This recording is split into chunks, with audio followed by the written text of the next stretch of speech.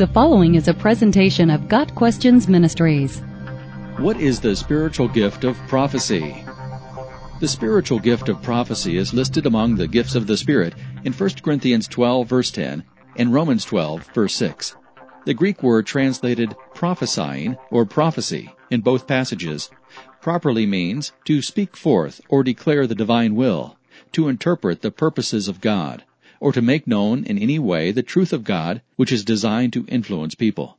Many people misunderstand the gift of prophecy to be the ability to predict the future. While knowing something about the future may sometimes have been an aspect of the gift of prophecy, it was primarily a gift of proclamation, forthtelling, not prediction or foretelling.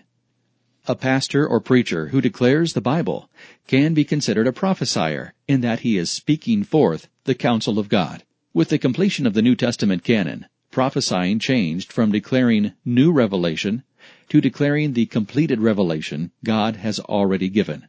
Jude verse 3 speaks of the faith which was once delivered unto the saints. In other words, the faith to which we hold has been settled forever, and it does not need the addition or refinement that comes from extra-biblical revelations. Also note the transition from prophet to teacher in 2 Peter 2 verse 1. There were false prophets among the people, even as there shall be false teachers among you. Peter indicates that the Old Testament age had prophets, whereas the church will have teachers. The spiritual gift of prophecy, in the sense of receiving new revelation from God to be proclaimed to others, ceased with the completion of the Bible.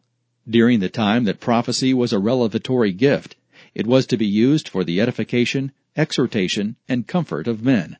The modern gift of prophecy, which is really more akin to teaching, still declares the truth of God. What has changed is that the truth of God today has already been fully revealed in His Word, while in the early church it had not yet been fully revealed.